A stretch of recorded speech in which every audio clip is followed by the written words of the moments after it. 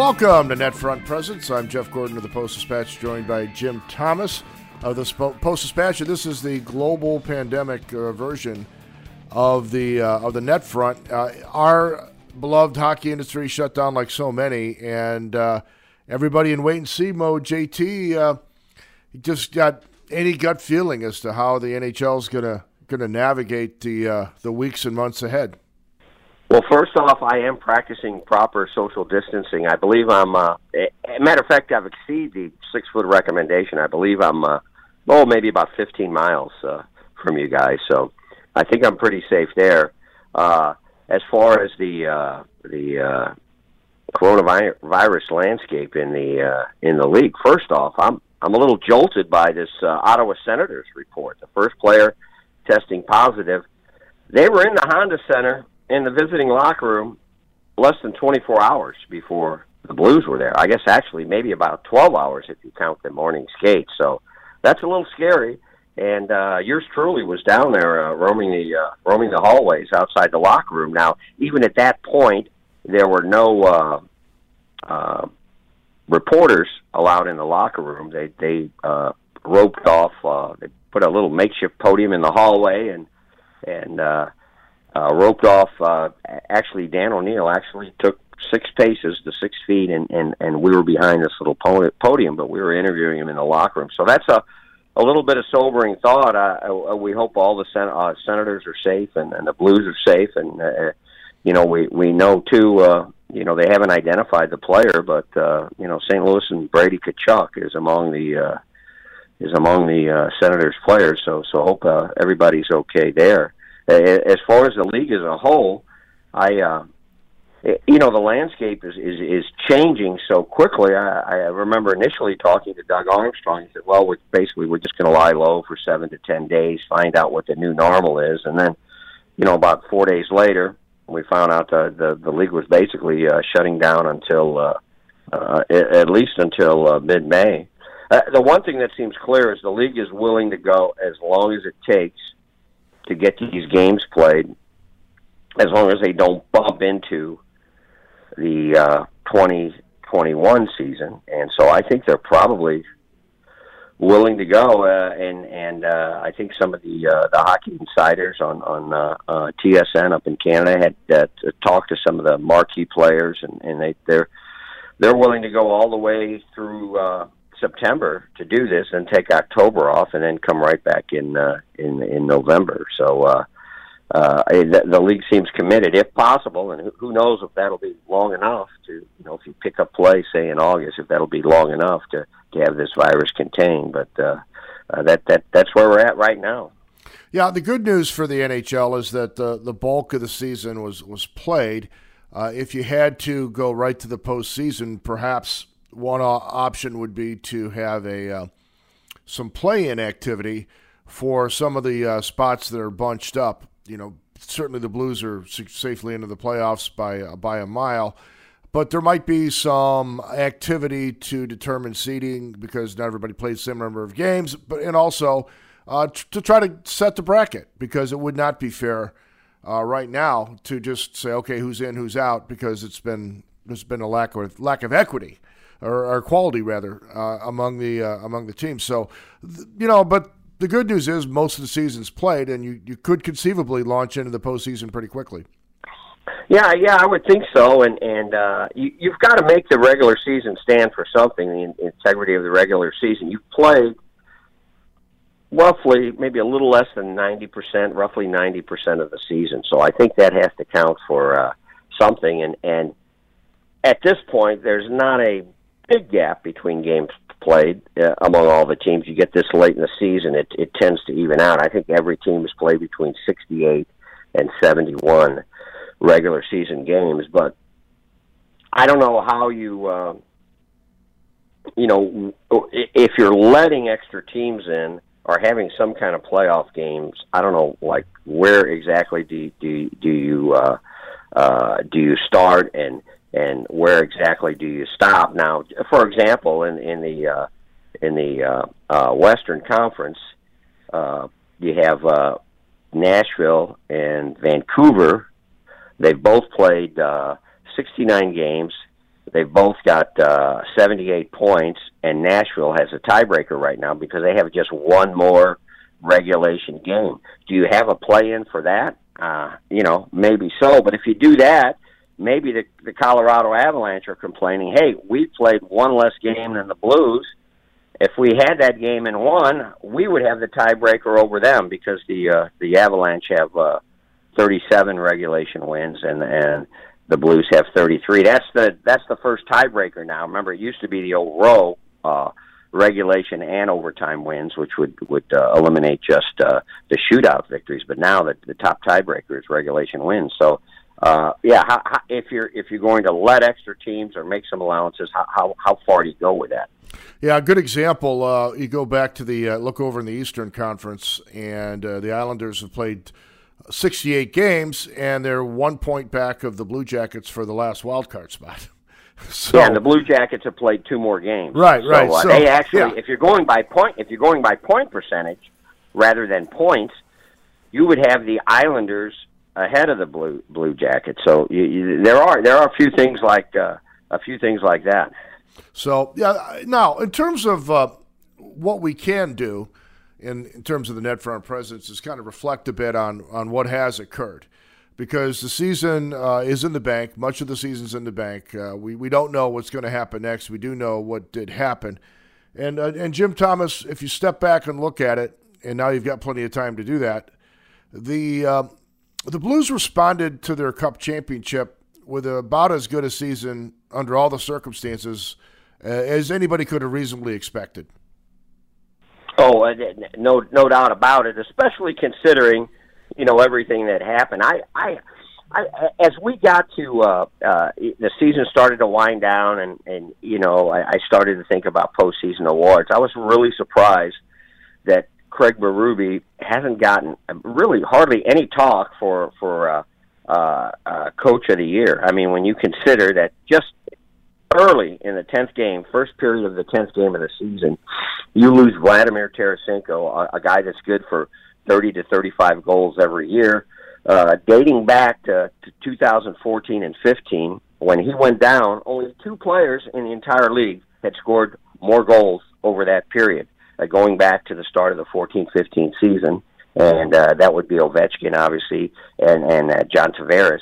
That's it. So you're talking about one of the elite goal scorers, so you have that. You have the normal thing of how tough it is to repeat as a Stanley Cup champ. And you have the fact, and maybe you can speak to this, Jeff. I just got the sense, because you're more aware of kind of league-wide stuff, that, that the rest of the league thought, well, what a cute little story. The St. Louis Blues went going from last place at the turn of the calendar year to win the Cup, but it's not like, there was a little bit of what I sensed was maybe I thought, well, it was kind of a fluke, a happy fluke, a fun fluke, but still that maybe they're not all that talented to be considered an elite team. And here they are, second best record in the league without their top scorer for all but nine games in one period, and right on top of the Western Conference.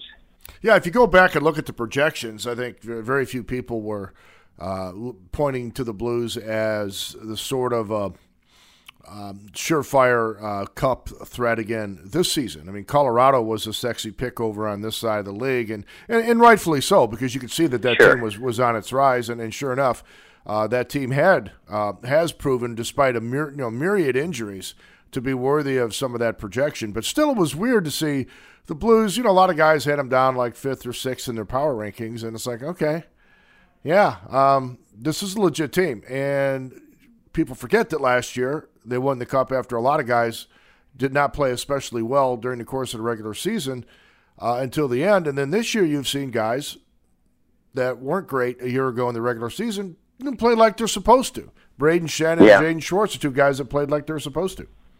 Yeah, really, the only guy who's down or way significantly down in his goals would be Ryan O'Reilly, and that's, of course, because he refuses to shoot. Yeah. But his point total, really, because he's got just a truckload of assists, his point total isn't that far off from where it ended up or the pace that it was on last year. But, yeah, just a lot of guys come through. I don't have the numbers in front of me, but I was just kind of keeping track. Okay, who on the Blues, kind of as these maybe this last week or so of the season played out, kind of kept a running total of okay, which Blues have already have more points than they did last season? Which Blues already have more assists, more goals?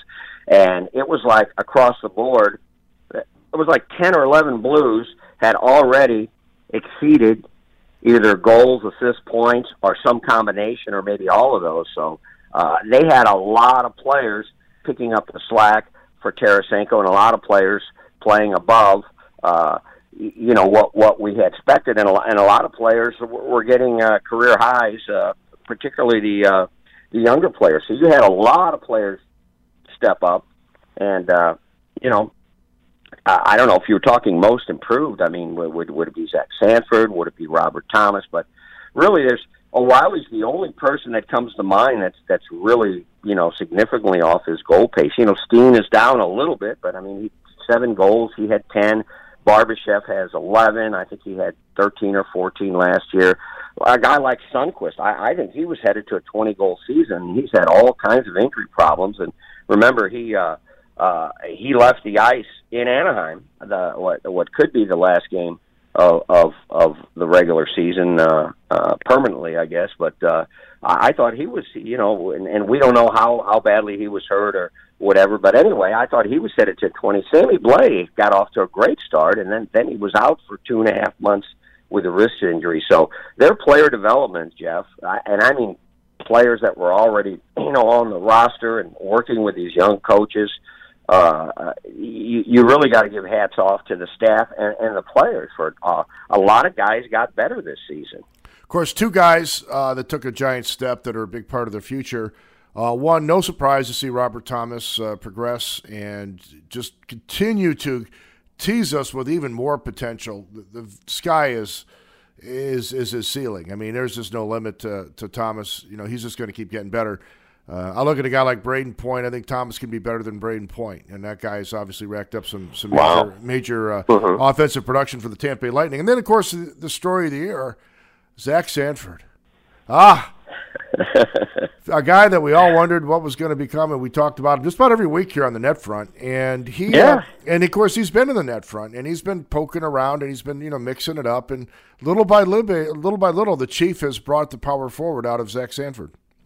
Yeah, he sure has, and you talk about having patience with a player. I think if we called the past net front presence, and obviously since our listeners have plenty of time on their hand, right, they can go back and get the archive, right? They can listen to every last one of them. Anyway, I may have said on that front, I don't know, Jeff, I think I've seen enough of this guy, and I think I may be charged guilty there, and then all of a sudden, he comes out of it. He has that big 4-goal game right at the turn of the new year in Vegas, and he's just he's a different looking player in terms of his confidence. But you know how Berube is. He's constantly on these players, and in a direct way, but in a lot of times a constructive way. For Sanford, you've got to be engaged. You've got to be physical. You've got to use your body. You've got to get in front of the net, and it would come and it would go. And right now, and all players have ups and downs, peaks and valleys, but his, to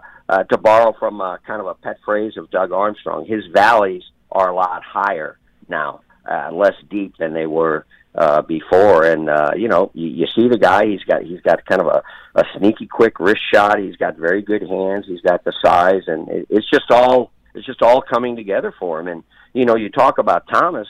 He was he's on probably at age 20. He can't legally drink yet in the U.S. Although we did see some very damning evidence at the parade in June that he may have violated local law. But he's on this year. He's already on like a 50-point pace, and like you said, and he's still more of a pass-first guy, but he's starting to shoot more, which is good. I think he could be a 15 to 25 goal guy consistently, and maybe 60, 70, maybe some years average a point a game. Jeff, one of the fun parts of sitting next to you in the press box, obviously you have seen a ton of games, so you've seen a lot of great players, and just to see you get excited about a move he makes or a pass he makes or how he might elude a check or a defender, it's been fun to see. Yeah, I mean, it's just he'll do stuff that you just don't see a lot of guys in the league do. I mean, we talk the big phrase now is edge work because he can make those very tight turns. Vince Dunn has great edge work in terms of being able to reverse direction and scoot up the ice and just no space at all.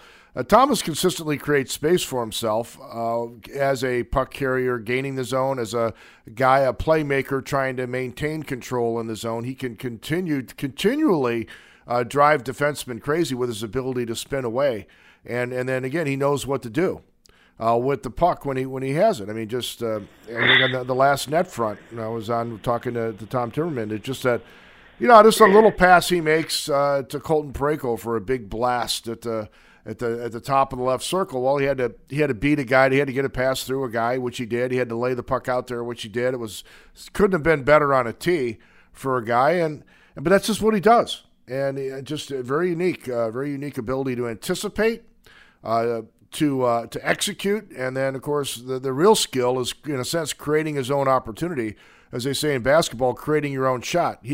He's not a catch-and-shoot guy. Some guys can get a pass and make a pass. He creates his own. Yeah, and this, in a league where, obviously, the hardest thing to do is get time and space for a guy that can create space. And you know what, Jeff? And now he's not nearly as far along, but he's making progress. I think Jordan Kyrou has a lot of those same characteristics in terms of, and part of it is just because he has elite speed. I mean, he's definitely would be in the top percentage of speed guys. And you also have to factor in, again, this was pretty early in the season, but Kyrou told me that he still thought he had another gear. People forget, he's coming back from that kneecap surgery. He missed basically an entire off season of training because he was coming off that surgery. He thought maybe he was 95% back in terms of his speed, which next season, who knows, maybe even if the season resumes, he'll have most or all of that last year back. But Kyrou can create space.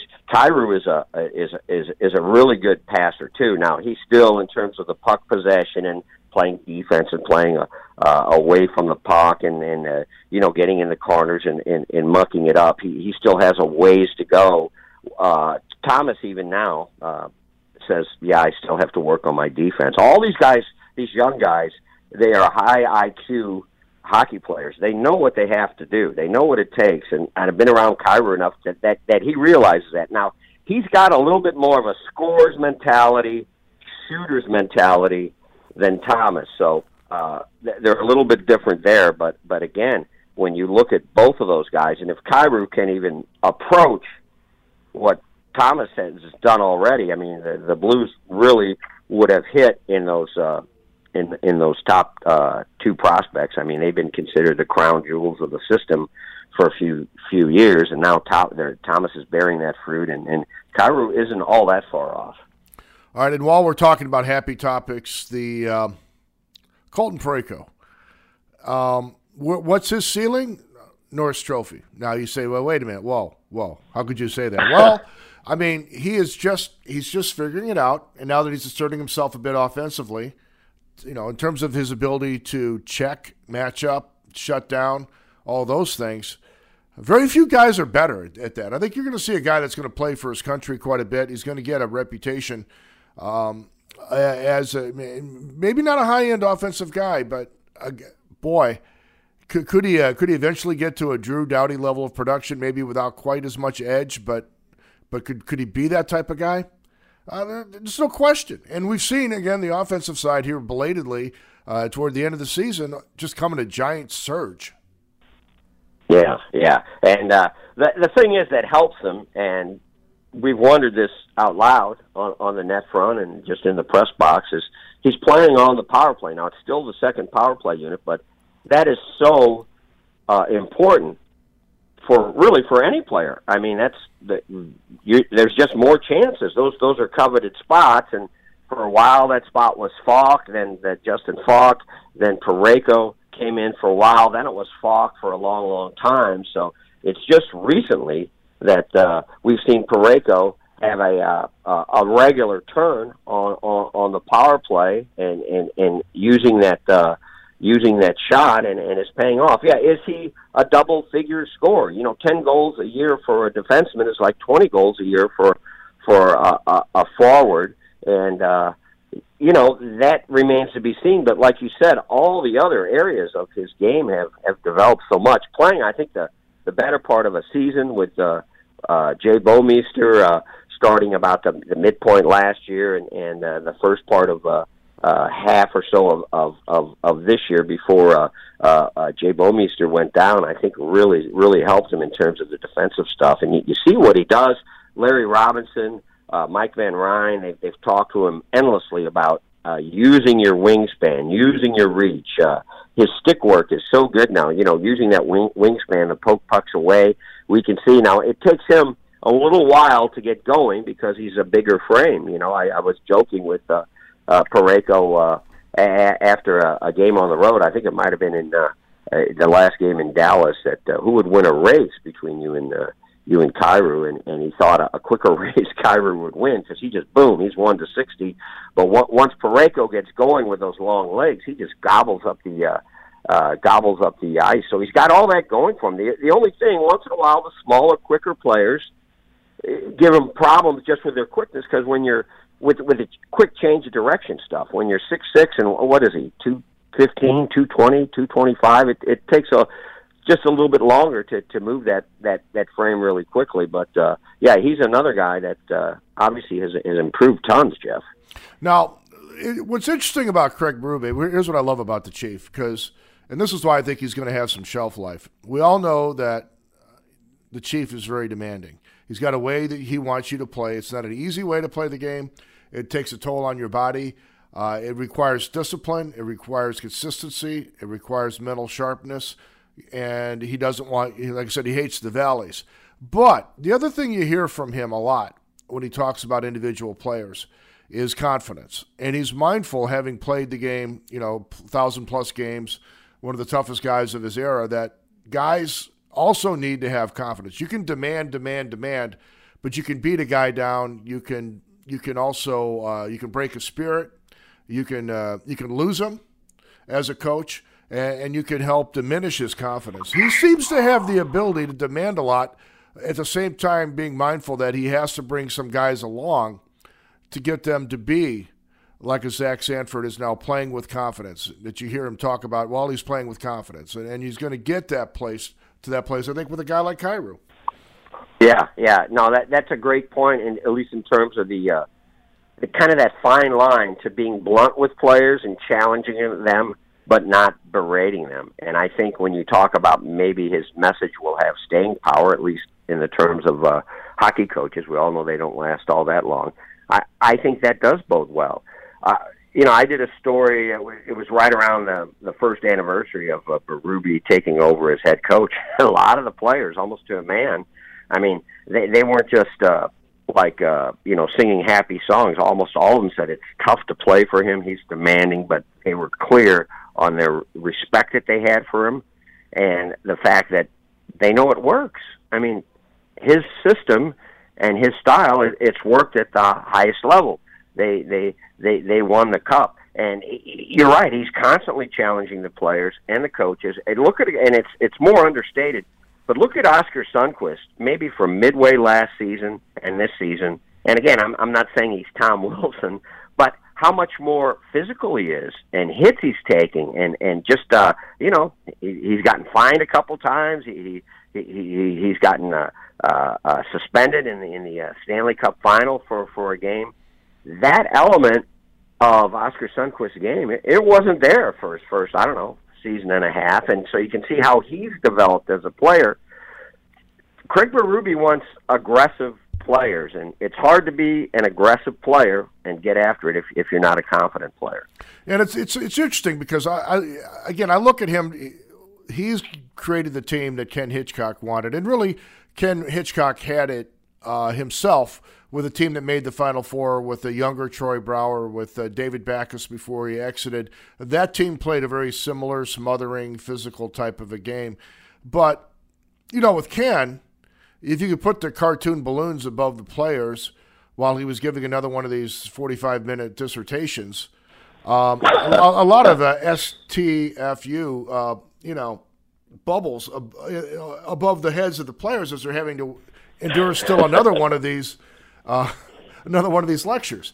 I mean, it's the same message, but it's done in a different fashion. It's more direct and more succinct. But also, it's a respect thing where the players, I think, respect the coach because, again, he was 1,000 games in and none of them easy. And two, when Craig respects the players because he knows what it takes. He had to fight for his living in the NHL. He knows how hard it is to make it in the league. And I think there's a connection with that. And some guys who didn't play in the league a lot have a harder time bridging that gap.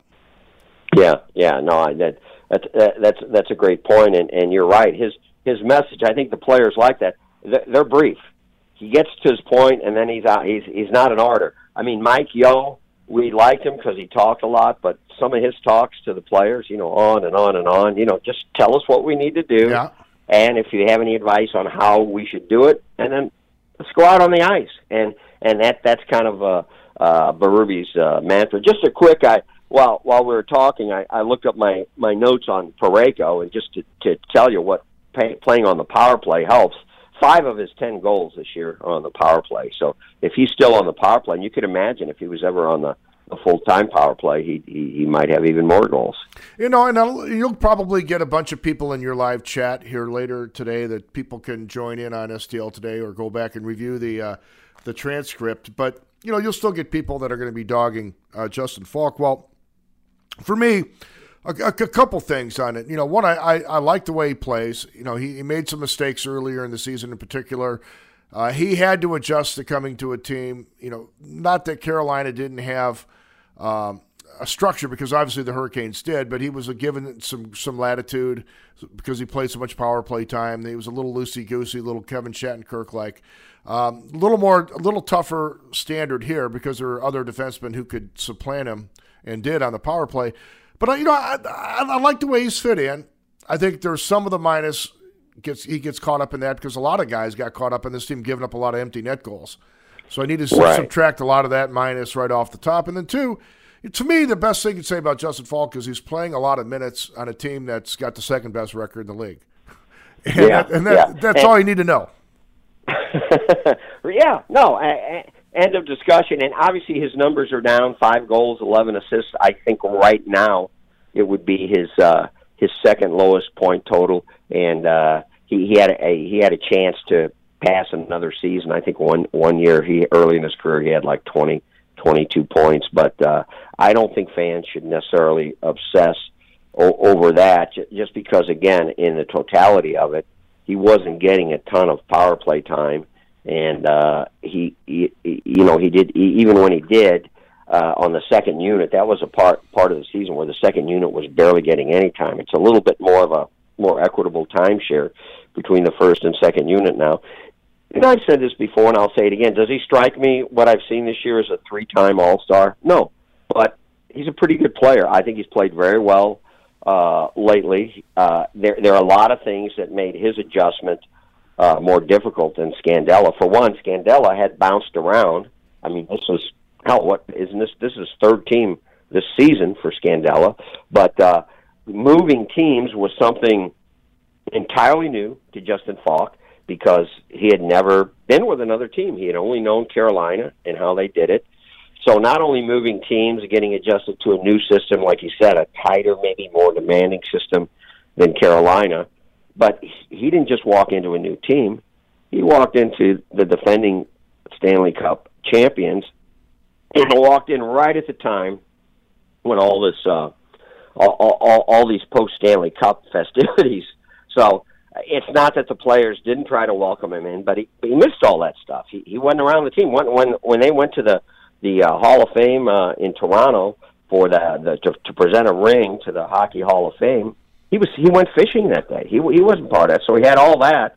And plus, one thing that at Carolina, he had the same guy pairing almost the entire time. And, there may be a few changes here and there from season to season, and that hasn't been the case. I mean, it has been musical chairs with the defensive core with Craig Berube, in part because when they got him, they were a little bit lopsided in terms of right-handed guys. So, yeah, he's had some issues to face. But, yeah, I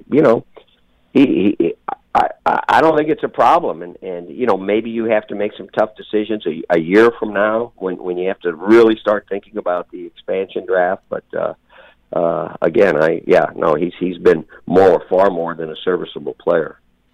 All right, so last thing on the net front for Jim Thomas as we wrap up this edition, the global shutdown edition of the net front. I think the only question I have about this team, it's going to be more talented than last year's team if it gets to go into the playoffs. But JT, how tough was it to get that edge back? I mean, you had that edge. You managed to reestablish it. You proved there wasn't any hangover. But you had a whole training camp to get there. You got yourself into the same type of a game. You got going eventually this year. It would seem like because that's such a tough way to play, and they're going to have to play that way right away when they get back to it, if they get back to it. I guess that would be my reservation. What's your thought on that? I couldn't agree more, Jeff, and I actually was thinking about this yesterday. If there are no regular season games, even this season, we know how focused this team is. We know even when they came into camp, we want to get this cup stuff behind us as soon as we can. But if you look back at those early games, it took them a while to get going. Maybe right around the time Tarasenko got hurt, which was Game 10, maybe a couple games before that, to get to their style of play. I think it's hard to just walk on the ice and play that way, physical, just doing the extra work, getting in the corners, that devilish when they're on their game, the forechecking, and then the forwards tracking back on plays and breaking up plays from behind. I think that style is exactly what you said, Jeff. It's harder to get to that style, and I think that would be a little concern if they just went boom right into a playoff series. Because if you have 2, 3, or 4 games where you're not quite to that point, to that level of what we know is Blues hockey under Berube, the series could be over. Yeah, no, I guess that's the one scary thought. We will see a lot of rested teams jump in on an even level and facing similar challenges going in, but some teams could probably just get by on sheer skill early, and until they find their game, they may have the luxury of farting around, if you would. Let's say Colorado, if everybody's healthy, they could kind of go out for a skate and win a series. You're right. Playing pond hockey. Nathan, just go out there and skate with the boys. Yeah. So, all right. Well, JT, take care. You and the family. I hope all is well. Same for all of our listeners. A reminder that you could check out all of our podcasts on stltoday.com/podcast. We'll be doing some more things as we go forward, kind of sorting out sports coverage, but more importantly, our coverage of the ongoing medical and now economic crisis will be very important for you and your families to keep coming back to STLtoday.com for the best local information. It'll be really important.